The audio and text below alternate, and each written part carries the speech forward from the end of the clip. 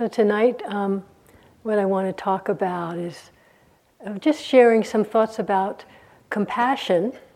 Compassion as it is an expression of steady awareness. Compassion as a natural expression of the pure heart, the pure mind. As we can explore it and experience it here, in our practice here. And what made me want to just talk about it a little bit, mostly listening to people in the groups, and certainly a lot of what we all experience is difficult experience. That's at least 50% of most of our lives and a lot of the things that happen in practice. And also in a couple of days ago, in one group somehow, not to give any specifics, but the subject of compassion and metta, which is, for those of you who aren't familiar with that term, it's another state of mind and heart called, translated into English usually as loving kindness. It's a kind of friendliness, open-hearted connection. And in the group, the discussion was just coming up because one or two people were experiencing kind of spontaneous, strong compassion or metta just from the steady awareness. And as the discussion just kind of revolved with all different people, a kind of a surprise or finding it a bit unexpected that the compassion was coming up so strongly in this awareness practice. Because for those of you who are sort of new to this style, one of the other kinds of practices that we teach, that we learn from our Burmese teachers, is the specific deliberate cultivation of metta, the loving kindness state of mind, or of compassion. And those are specific practices that we do that are focusing, one-pointed practices. So of course they work together with insight practice, with Vipassana, but they're not Vipassana. So you can't do both at the same time, right? And so just somehow I just got the impression, which could be completely wrong, as we all know, what we think we hear and decide it means often has very little connection to what was actually said or what the person meant. Anyway, I just wanted to talk about the fact that it's not like they're two separate things. It's not as if, wow, it's so strange if metta or compassion or appreciative joy, equanimity come up in the awareness practice, when we haven't been really just cultivating that. So what I want to talk about, and specifically compassion, just because you can only pick one and it's very useful in terms of our experience here, is the natural expression of the pure mind, the pure heart, in the appropriate situation. So there's called 4 attitudes of mind, attitudes of heart, you could say, towards living beings that are often called the 4, the translation into English is divine abidings. So they're like these beautiful states of heart and mind. One is metta, loving kindness, which is just this open-hearted friendliness, connectedness, natural, sort of like you'd feel if you go out and you're just in a nice space, you're not filled with aversion or greed, and you walk out. Say there's 2 little kids playing or 2 little puppies playing, and it's just kind of like, you just naturally feel a friendliness, right? Unless you're a real meanie. And so when you naturally feel that, that's just naturally metta. It's no big deal. It's normal and natural when the mind isn't clouded with greed, confusion, or all caught up in ourselves, right? Compassion is that quality connected mind, that the response of the heart and mind, that same open heart and mind, when it meets the suffering aspect of a being, kind of the empathy, the quivering of the heart, the mind, the openness and connectedness in the suffering. If what we meet in a being with the same open, connected awareness is their happy aspect, they're having a lot of happiness and success, the natural response is mudita, appreciative joy. And this is a great thing, you don't have to have great stuff happening yourself. Someone else can be really happy, and that can bring out the happiness in us. It's true. You'll go, yeah, right. No, it's a great way to be happy. And equanimity, which as an attitude, Steve talked a lot about it as in the subtlety of the mind, but also as a specific state of mind and heart in relationship to beings. It arises basically if there's something going on with a being, someone that we really can't do anything about. Like knowing, they have their own karma and we can't fix everything. And so it's the mind that's really at ease, connected. It's not disconnect. Really connected but non-reactive in response to a being's situation. It's like this. So, and as I was saying, they're all natural expressions of wisdom, natural responses of the heart and mind that is pure, even just pure in a moment.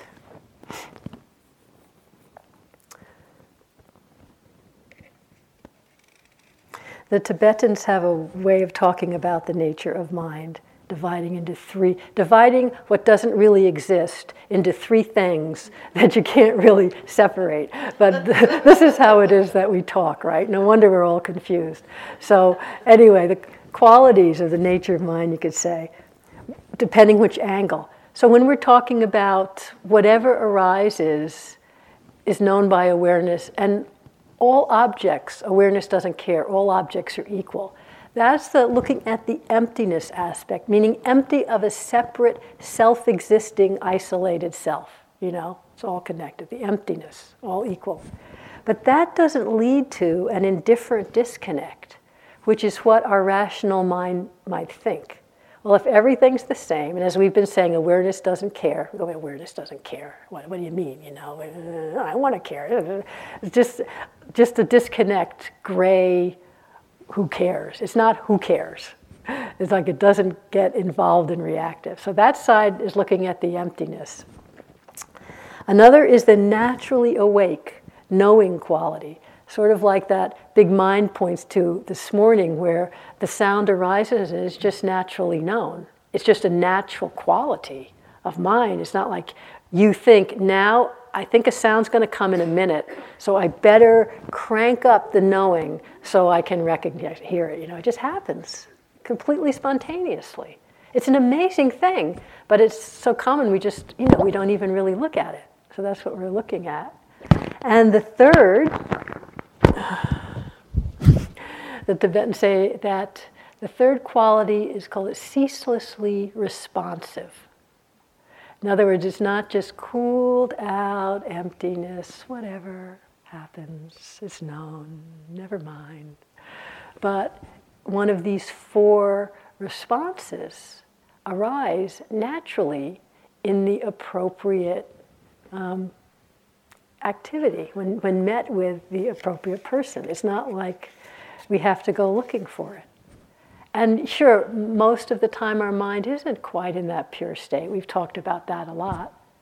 But I just want to talk specifically about compassion, just as kind of a shorthand for all of the ceaselessly responsive, beautiful states of mind.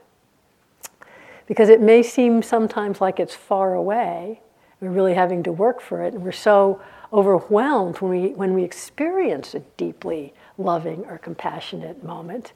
And it's true, we are, because it is kind of sad to me that it seems so far away and unfamiliar, and that we're much more friendly and at home with the big D's, as we want to call them, the defilements, We may not like them, but we're really at home with them.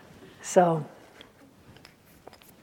and it just makes total sense, even to me in a rational way, that in any moment, not wait till total awakening, but in any moment when our mind is not clouded, when our awareness is not clouded by wanting, by aversion, or by it's all about me. The relentless, obsessive self-referencing of almost every perception. Have you noticed that? And this isn't to judge, this is just to notice, You hear a sound and it goes, well, I hope people see I didn't do that.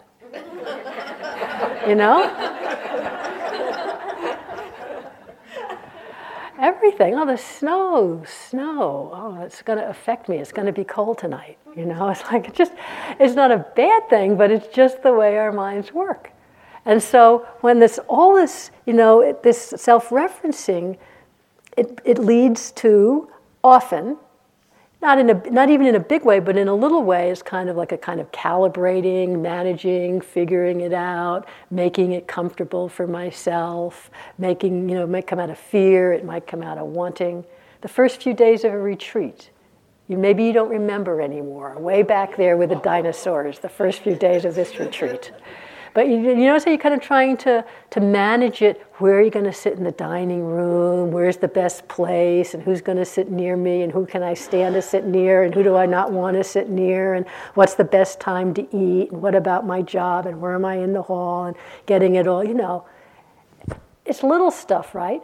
But how much airtime does it take up? And it's just kind of, everything is calibrated in terms of what does this mean about me and my comfort and getting through the retreat?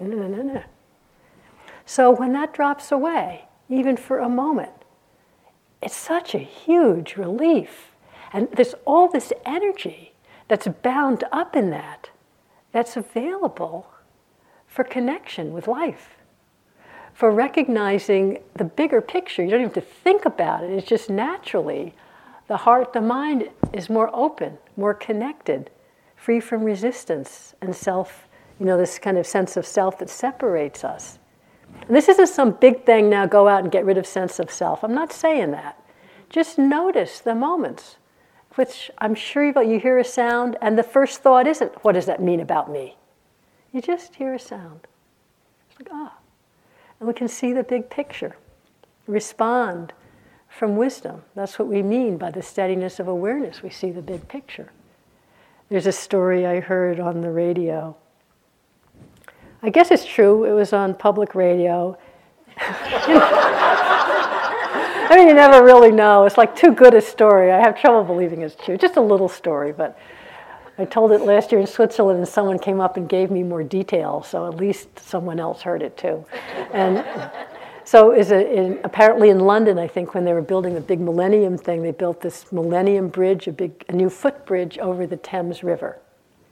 And so apparently when they first opened the bridge, and like several hundred people were walking over the bridge, and this story was talking about something called enlightened self-interest, which they're saying had been like a financial policy. So if everyone acts from enlightened self-interest, everything would be okay. So this was like in 2009, something about that didn't really work. What could it have been? So they were using this example. So everyone, hundreds of people are walking over the bridge, and the bridge starts shaking. The bridge starts like really wobbling over to one side, and quite embarrassing having just been built, And so everyone on the bridge, so it's like this, they each acted from enlightened self-interest, but with the focus on me. So it's leaning this way, so everyone stepped over the other way. Right? So that didn't really fix things. It just kind of, made the whole thing worse. So you get a sense of that. Even when we're trying to act in a helpful way, when it's this obsessive self-referencing, we can't see the big picture. Okay, so that's how it is for us a lot of the time. No blame, just starting to recognize that's how it is. And this is what our practice in all its forms, not to get rid of it, but just to see, oh, that's what's happening. And we start to see through it. Everyone's expressed moments of that. So remember, well, you don't have to remember, it doesn't matter. But I read from Dingo Khyentse Rinpoche one night he's talking about 3 fundamental attitudes of the path, and just in his point of view. The first one being renunciation. Remember, seeing through just getting exhausted, giving up, having a weariness, a disillusionment with samsara, with the endless quest for gratification. Just kind of say, this doesn't really work. And we've talked about that a lot. The second attitude he talks about is compassion, which he says in this way is born when one realizes that both the individual sense of self and all the appearances of the phenomenal world are actually empty of any intrinsic independent existence. That's that yata bhuta, all conditions coming together.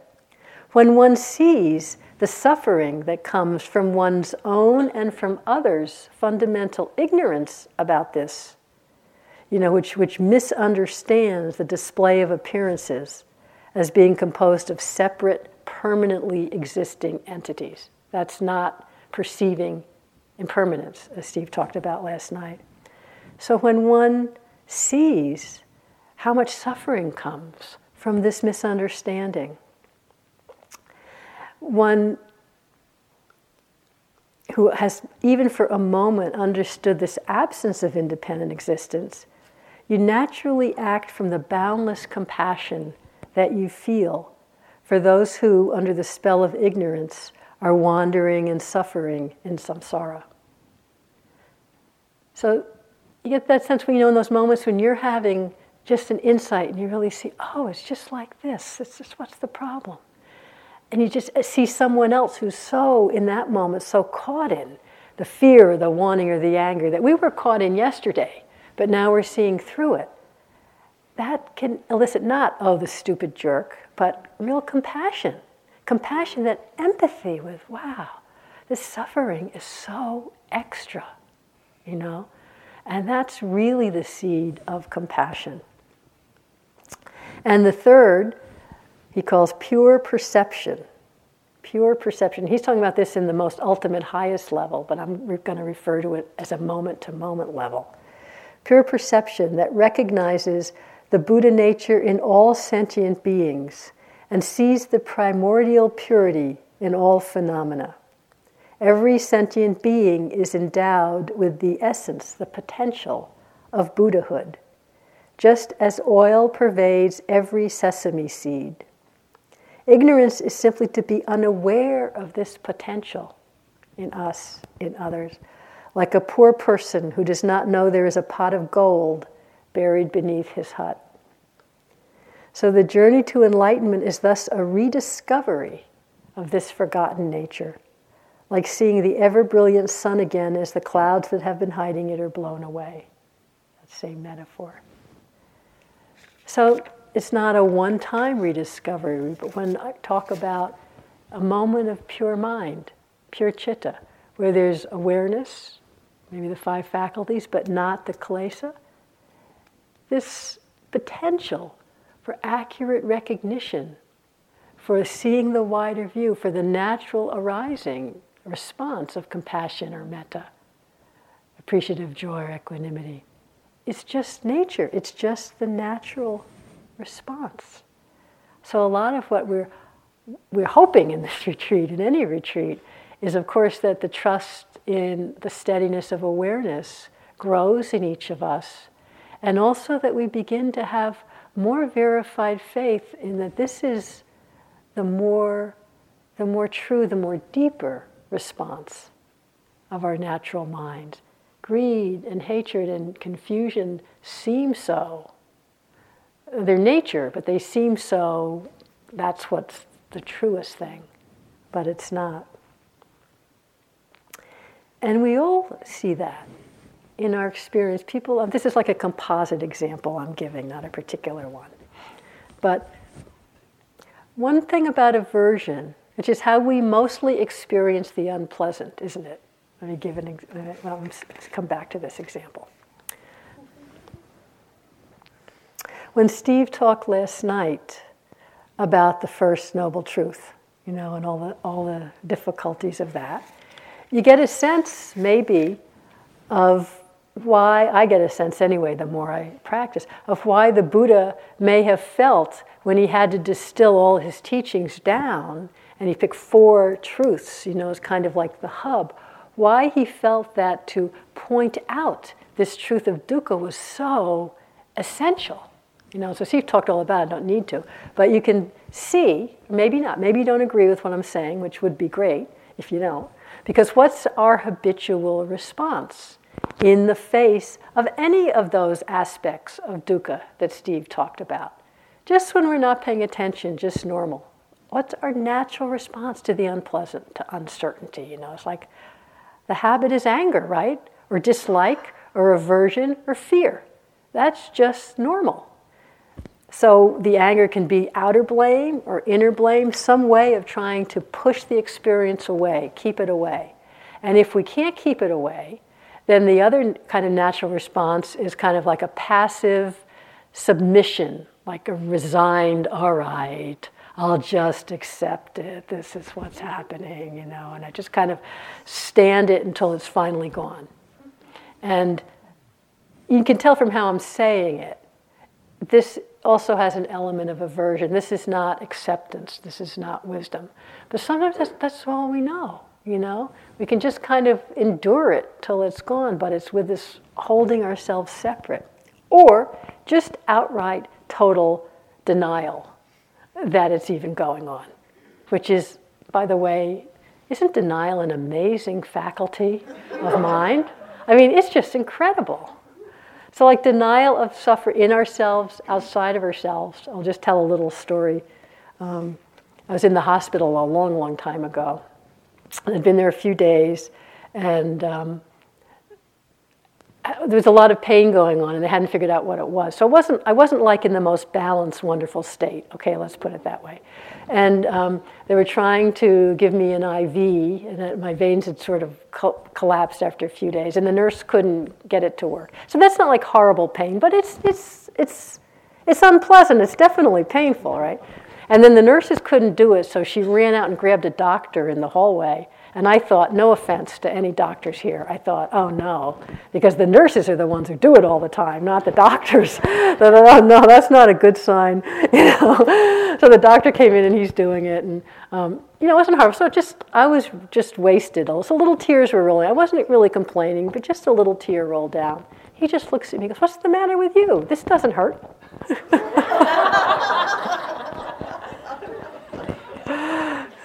Just total, and I can understand why, because the motivation was to help. And when it's so uncomfortable for us to be with our own pain or any pain, then we can't be there for someone else. The empathy, that's compassion, isn't there, because we can't be with our own pain. So I could really understand that. Not that I was analyzing it at the moment, I was just like, but I can really see, to be able to help, that's how we had to cut off. So okay, fine. We all do that. Not on purpose, but our mind has that capacity. It's quite amazing. So, what we start to see with the steadiness of awareness is that there's a whole other possibility, a whole nother way of being, which is bringing this steady, non-judging awareness to whatever's happening. And sometimes when I'm talking about the compassionate aspect of awareness, when things are difficult, sometimes reminding ourselves that the awareness doesn't care, but it can also be kind. It can also just kindly not care and just be with whatever's happening. And that can affect a complete change in our understanding of the situation. So little things here, I'm making this up like a sort of composite. But if something's been going on, or someone here has been doing something that bugs you, right? So whether they're making a noise, or you don't like the way they look, or they're breathing loud behind you, or you don't even know what. But you see this person, and there's aversion. You just don't want to be around them for whatever reason. Or you may know the reason, because they make this noise, whatever. And so, just being human, we can't help but make noises, right? And so our normal way would be either we just try and push the whole thing away and pretend we're equanimous and loving. That doesn't work, right? But what aversion does, the Buddha described it, what makes aversion grow is aversion works by giving unwise attention to the repugnant aspect of something. Right? Have you noticed that? So somebody or something's bugging you, really bringing up aversion, and it's their fault, of course. They're making you feel aversion. And the mind just can't stay away from that thing that's bugging you. Like Thich Nhat Hanh gives the example, if you have one rough tooth and all the rest of your teeth are fine, your tongue will go to that rough tooth like every 5 minutes. You're not running your tongue over the rest of your teeth, but and you feel it and you get upset, you feel it and you get upset, you feel it and you get upset. It can go on for days. That's unwise attention to the repugnant aspect of something and we just get focused in on that. So with our steadiness of attention, we say just keep noticing, let awareness just notice the whole process. So many people have given examples of where you start to see more of the whole process.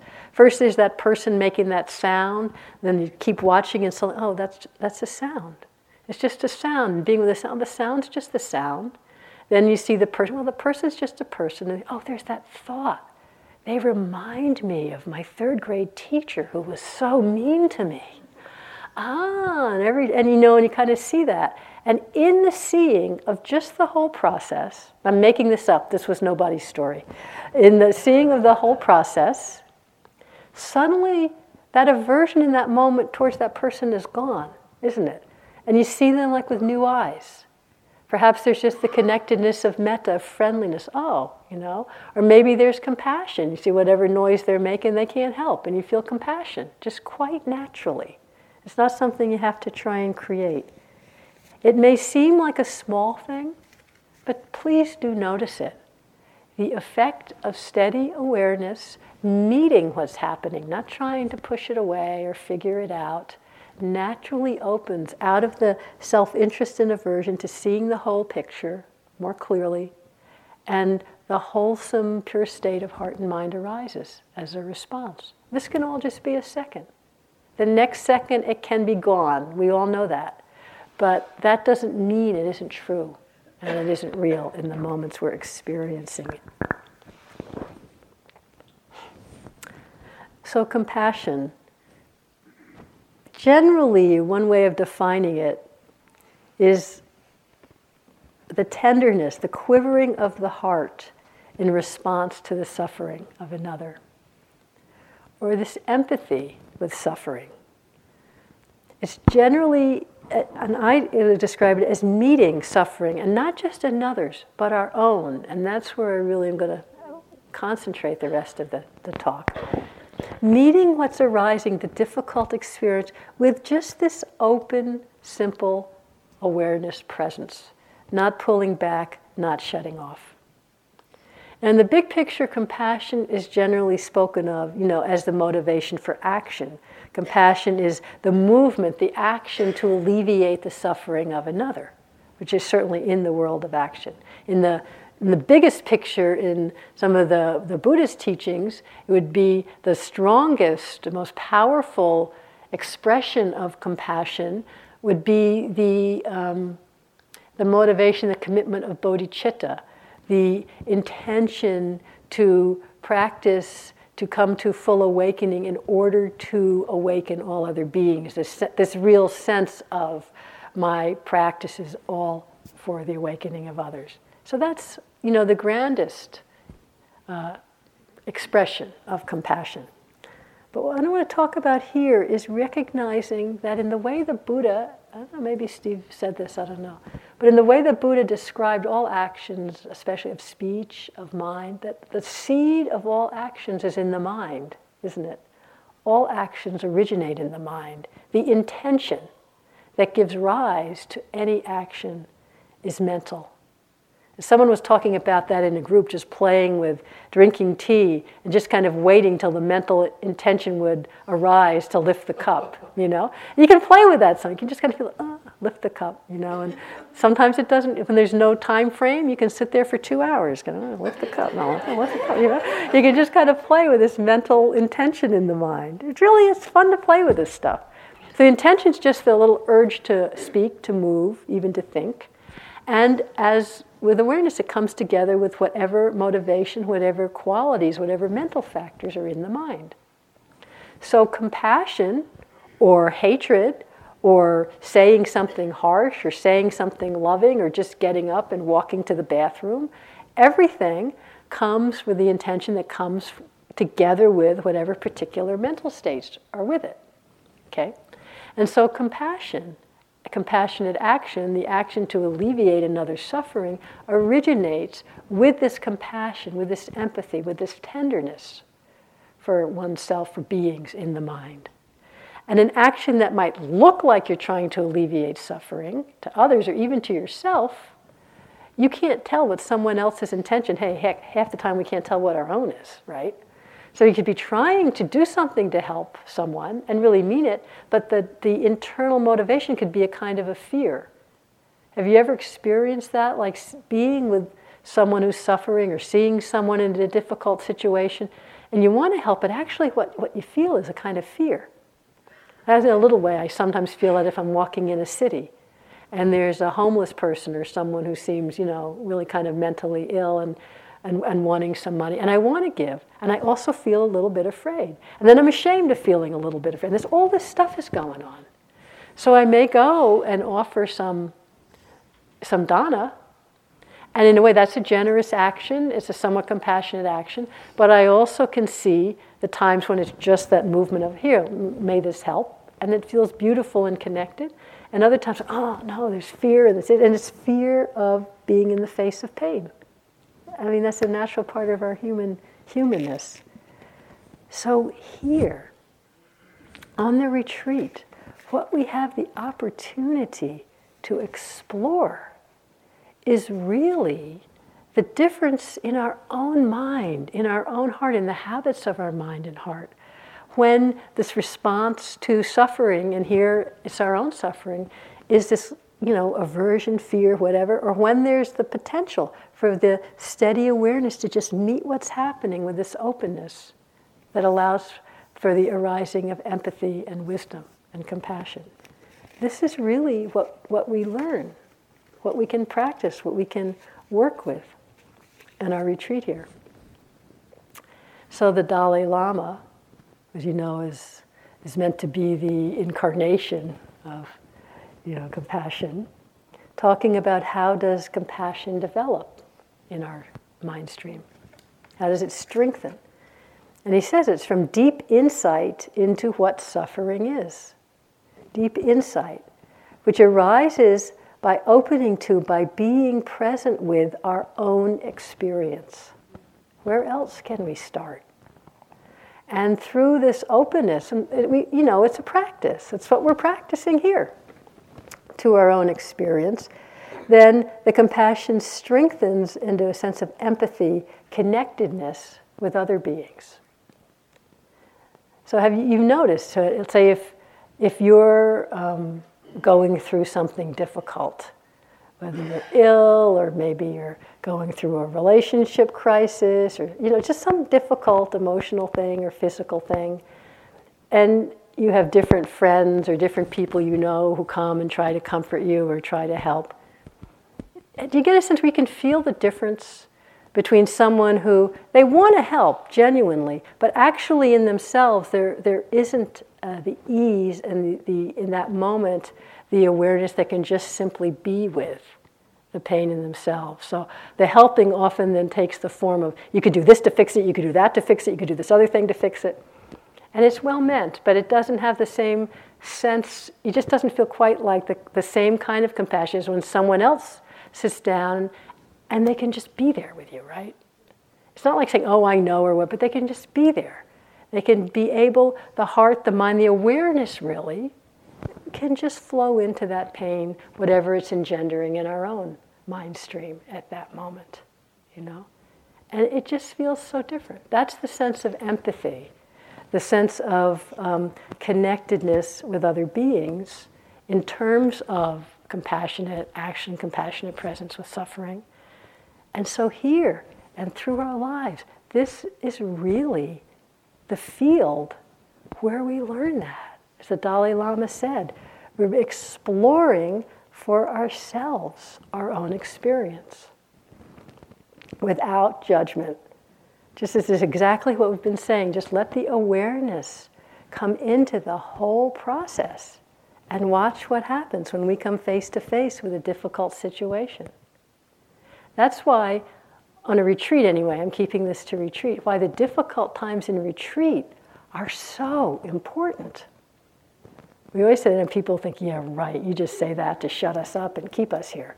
But they're really so important. We don't feel like we're being totally mindful because we think if we were totally mindful, it would all clear up, don't we? Even no matter we've said it a million times, don't you really think if you're doing it right, this difficult thing is going to clear up?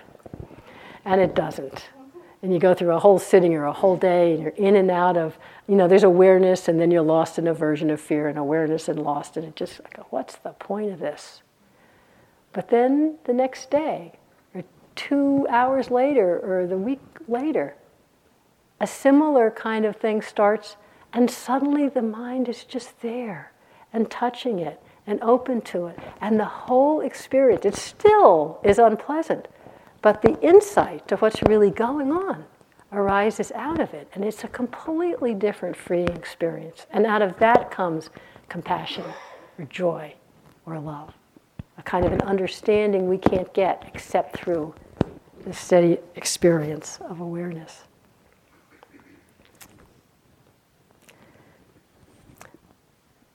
So in some ways we could think of it as, this is a little too simplistic, but you can kind of think of it this way, as whatever's arising right now in your experience, beautiful, difficult, but we'll stick with the difficult ones. We don't complain about the beautiful ones, although we get caught in wanting, but we're just not talking about that tonight.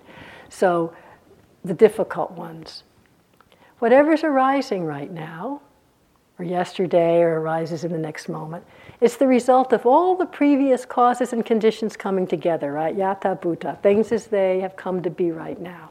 In this moment, it can't be any different. So thinking it's my fault, it's wrong, la la la, we do that, but useless. Can't be any different. How the mind, the awareness is meeting, so that's kind of like past karma, but how in this moment, awareness, our mind, how we're meeting this moment, that's the creation of present moment karma, of present moment action. So the most, stupid or horrific or boring or difficult stuff could be going on over and over and over. Just every moment that there's that willingness to just meet it with clear awareness. Even you can't do it, but there's the willingness. Or just to remember, okay, awareness can be kind. What's going on? I know this pain, this aversion. I can't do it. It's one big mess. One big mess feels like this. In that moment, that's a cultivation, a development of compassion.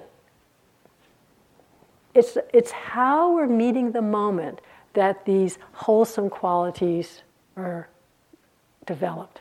And also the unwholesome ones. If you're meeting the moment with a hammer, if you're meeting the moment with just totally believing judgment and blame, then that's what's being cultivated. But as soon as you see that with kindness, you're back in a moment of compassion. So it's always available, and whether it's difficult or whether it's beautiful, this is how we're cultivating compassion. And it's really powerful, and we don't see it moment to moment until suddenly something that we've just been struggling against or fighting with or just seems unbearable, suddenly the perspective shifts because we're able to just touch it rather than trying to run away from it.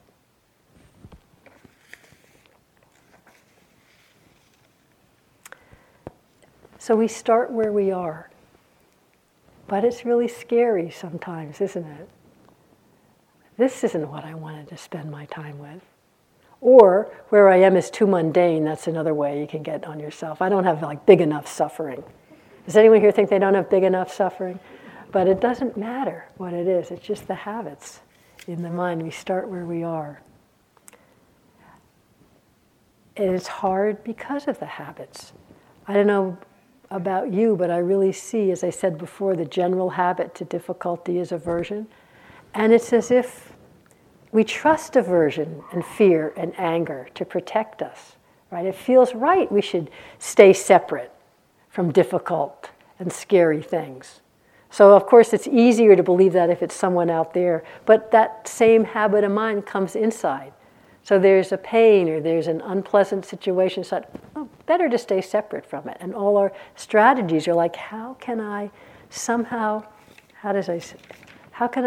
hold myself separate? But when there's anger, ill will in the mind, we can't see clearly. This is from the Buddha. When one dwells with a mind obsessed and oppressed by ill will, dislike, aversion, and does not understand as it really is the escape from arisen ill will, on that occasion one neither knows or sees as it really is one's own good, or the good of others, or the good of both. So even, we're angry, but we're trying to have good intentions, you can't see clearly your own good or the good of others. But yet somehow many of us have been, kind of grown up trained that this is what's going to protect us from pain. We don't really trust this soft, kind awareness, the willingness to just be steadily with whatever's arising. The Dalai Lama again, he was asked one time about what looks like a lack of compassion in human society. He said, perhaps we just pay less attention to compassion and caring. We reinforce it less. Whereas in some sense, we fully embrace hostility and anger as an emotional state, fueling it and reinforcing it. If we were to give the same amount of energy, attention, and reinforcement to compassion and caring, they would definitely be stronger. So this is a question from Joko Beck, but this is a simple way to just ask yourself when we're all caught up, or we can just feel we're caught in some difficult situation. Can I find in myself a willingness to rest in this confusing and painful situation? I think it's a great question. Sometimes we're trying to analyze and see clearly and note it and get it all clear, but what's the motivation? Get the heck rid of it. Can I find in myself a willingness to rest in this confusing and painful situation?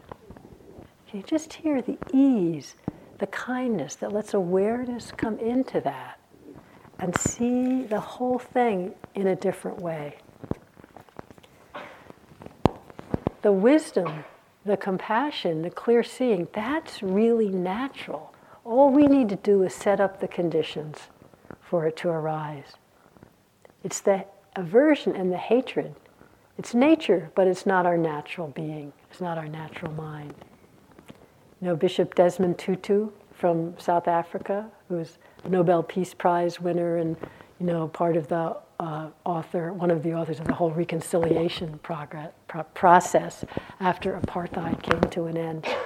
I heard him on the radio once. He was in Boston, and he was talking to a group of young men, I think probably young adolescent men from some of the poorer sections of Boston. And they were saying to him, that they say, we live in the middle of a culture of violence. What can we do? How can we learn to love? Have to protect ourselves. And Desmond Tutu, he said, we learn to hate. It's not natural. We've learned how to hate. And so the students said, well, what can we do? There's nothing we can do. We're in the middle of this culture of violence. And Bishop Tutu said, and you could hear as the radio, but you could hear he was looking at each person and he goes, you can make a difference. One person can make a big difference. Start with you. That's what we're each doing. Starting with us.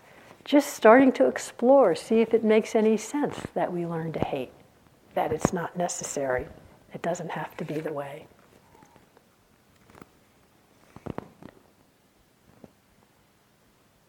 One of the other ways that trying to keep ourselves separate from experience that comes up or that aversion manifests, especially, it's in our life, but it shows up so much on retreat. So many of you have mentioned it already, is this particular form of delusion, confusion, that it's aversion that manifests as self-judgment, right? A few of you have noticed the kind of self-judgment that comes up. Do you recognize it's a kind of self-hatred, self-doubt, when we feel dissatisfied with what's happening, right? Have you ever noticed how sometimes the thoughts of self-judgment masquerade as wisdom, right? well, this isn't right. This isn't going right. I should be more moments of clarity. This painful thing shouldn't be happening. It's happening because I'm not a good enough yogi. It's happening because I took that nap today. It's happening because I didn't take that nap today. It's happening because I ate too much food. I'm just investigating. I'm just seeing, but it's not just really getting there because I'm just no good. Bottom line, I'm hopeless, you know? It masquerades as wisdom. We don't see the aversion, but all of the function of it is trying to hold ourselves separate from some experience we're experiencing as unpleasant, as not good enough. It might just be the self-hatred itself.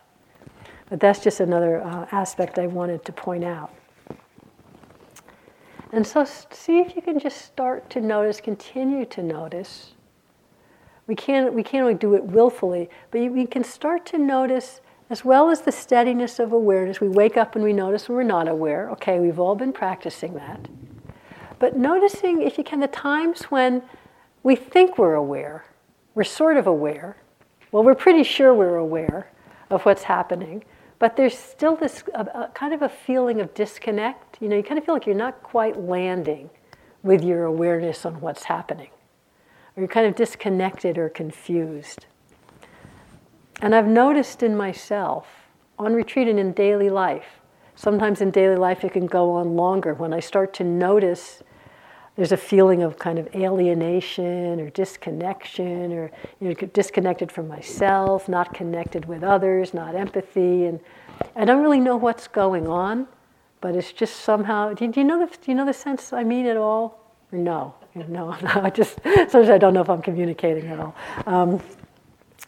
I finally got, so when I noticed that, finally, after trying to figure it out and all the aversion masquerading as wisdom, I'll suddenly go, oh, something's going on that the mind is resisting just opening into.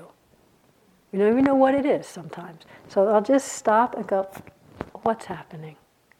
Just let my attention, my awareness, just kind of like syrup, you know, just pour through my body and just go, what's happening? Not trying to figure it out, but just land here. And I may not get the verbal answer, but almost always I'll feel some tension, some tightness.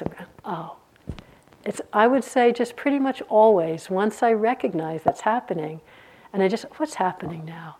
There's something unpleasant or scary or just that I don't want to be with, and in the being with it is the relief.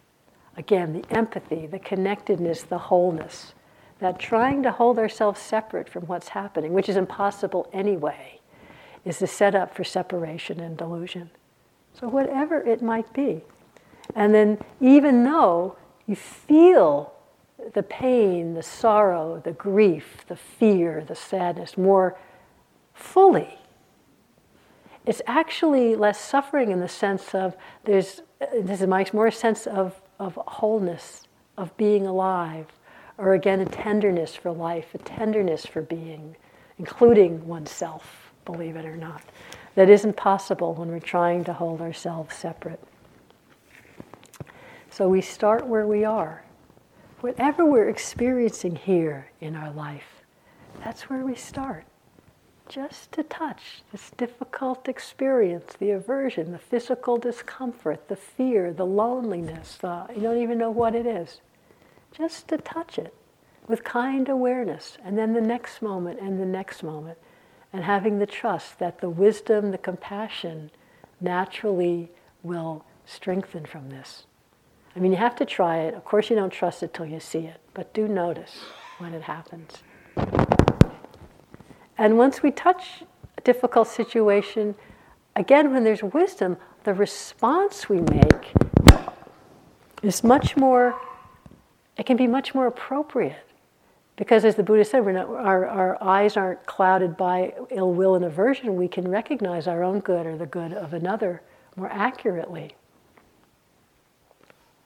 Okay, I'll tell a personal story. Quite some years ago, over 20 years ago, I developed a kind of a physical condition an autoimmune condition that it's fine, basically fine now, but that's why I sit in a chair. But when it was developing, it was much stronger symptoms than now, and it took a long time for any doctor to figure out what it was, and the whole story. A lot of pain and stiffness and this and that. It was much, much stronger than it is now. And so just the normal stuff that one goes through, the fear in the mind, the resistance to the unpleasant sensations, and to see when there was fear, there are two things. One that I really learned, when the mind would start going, you're never going to be able to take a walk, you're never going to be able to do this, you're never going to be able to do that. I was so grateful for awareness practice, because that mind would start up and I'd see it and go, I have no idea, I don't need to go there. That's just fear. Really could do that with the thoughts about future stuff that was just unknown. But what I'm seeing now about the sense of learning how to just be with the experience, the physical experience was a little harder. It wasn't excruciating pain, which is a whole other thing, but a kind of a heaviness, a stiffness, pain that came and went a lot of the time. And when it's frequent, kind of dull background, it's kind of almost easier, you notice it, but it's easier to kind of pretend, oh, I'm just balanced with this. Well, yeah, it's there in the background. We're present. It's all okay. And after some time, people were, cold really affects me. So people, well, you have to leave here. You have to go live in Arizona. You have to stop doing any kind of work. I was thinking, well, I'm going to go in Arizona and live in a corner and never do anything. And I gradually realized there was quite some fear and sadness, but actually aversion towards my body. The body was letting me down. It wasn't supposed to do this. And it doesn't seem to matter what age we're at. It was a long time ago, but I'm sure it would still, no, it's not supposed to do this, not yet. Not till I'm 95, it's not. But that again, a sort of subterranean, not quite aware of it. And then at some point, I don't know, something happened, and I just I recognized that sense of trying to hold myself separate from this unpleasant experience. And it's I didn't have that quotation from Joko Beck, but it was the same idea, this kind of compassion. Oh, first, compassion for the body, almost as if it was a separate being. And I thought, if someone sitting next to me's body was doing this, would I hate them? You'd feel, oh, that's really hard. So I came back and could feel some compassion for the body. And then that sense from Joko Beck, well, can I just let myself rest in this unpleasant experience? And just started to meet the sensations just as they were with kindness, not every moment, but it was a major shift from trying to hold myself separate but pretending I wasn't, which meditators, we get really good at that. To just really dying into it with awareness, with kindness, and without any sense that was going to make it go away or what healing meant or whatever. Just being with it, being with it. And I really felt like that changed everything. I'm not talking about changing the disease or healing the body, but changed everything in my mind. From a sense of fear and victimization and like not being able to decide how to live my life, to being able to say, oh, I could tell with quite clarity, I can do this, I can't do that. The body can handle this, it can't handle that. But I don't need to go live in Arizona, I can wear gloves. I can turn up the heat.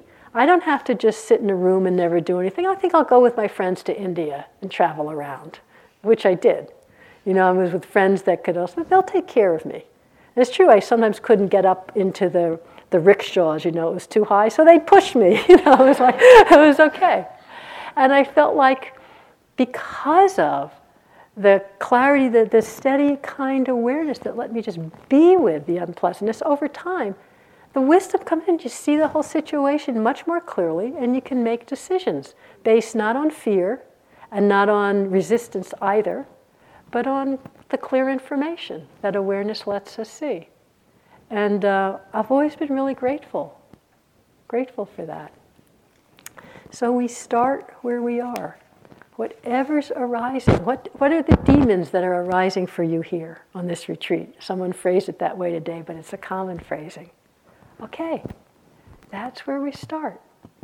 Can I find it in myself to rest, just to simply rest in this difficult and unpleasant situation? And if you can't, then you just rest in that I can't.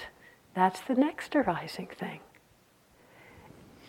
Just one moment at a time. One moment at a time. I really like the story of St. Francis. Maybe you know this story. How it's just one moment at a time. We never know how it's going to go for us. So, I mean, he wasn't born St. Francis of Assisi, right?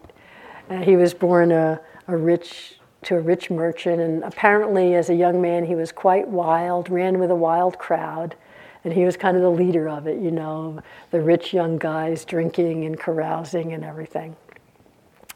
And at that time there was like a house where people with leprosy lived below the town. Of course, they kept people with leprosy away. People were afraid of that. And if someone with leprosy, now it's called Hansen's disease, was out walking, they had to ring a bell if they were walking on the road so that everyone could hear and stay away, because there was so much fear. And Francis was very afraid. That was something he was very afraid of. Being even close to a person with leprosy, he was very afraid of it as a young man. And so one of, at least in biographies I've read, one of the kind of key moments of his life, this young dissolute man, was when he was passing on his horse someone with leprosy, and I can't remember if it was 2 times or if I'm merging it into one situation, it doesn't really matter, but the tendency he wanted to just throw down some money because he had money. But either that time or the next time he got off his horse, he stopped, he gave the money hand to hand, he shook the guy's hand, he hugged the guy, whatever, and it was like this direct coming into contact with his fear, with his repugnance. It changed his life. And slowly, from that one thing after the other, he turned into St. Francis. But it's like, we start where we are. Who knows? Maybe someone here's the next St. Francis in whatever tradition now, but we start where we are, whatever's going on. Can we find it in ourselves to bring this kind awareness and to see how wisdom and compassion is the natural response of the purified mind and heart. And when you forget it, never mind. There's again another moment. So, thank you for listening. Let's just sit quietly a moment.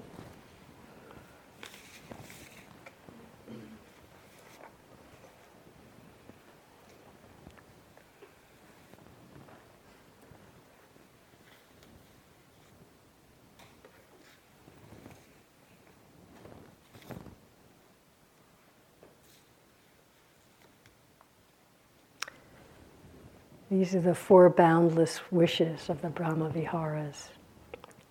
May all beings have happiness and the causes of happiness. That's metta. May all beings be free from suffering and the causes of suffering. Compassion. May all beings never be separate from the highest happiness, which is free from suffering. Mudita. May all beings be free from delusion, attachment, and hatred, and abide in equanimity and peace. Upekkha.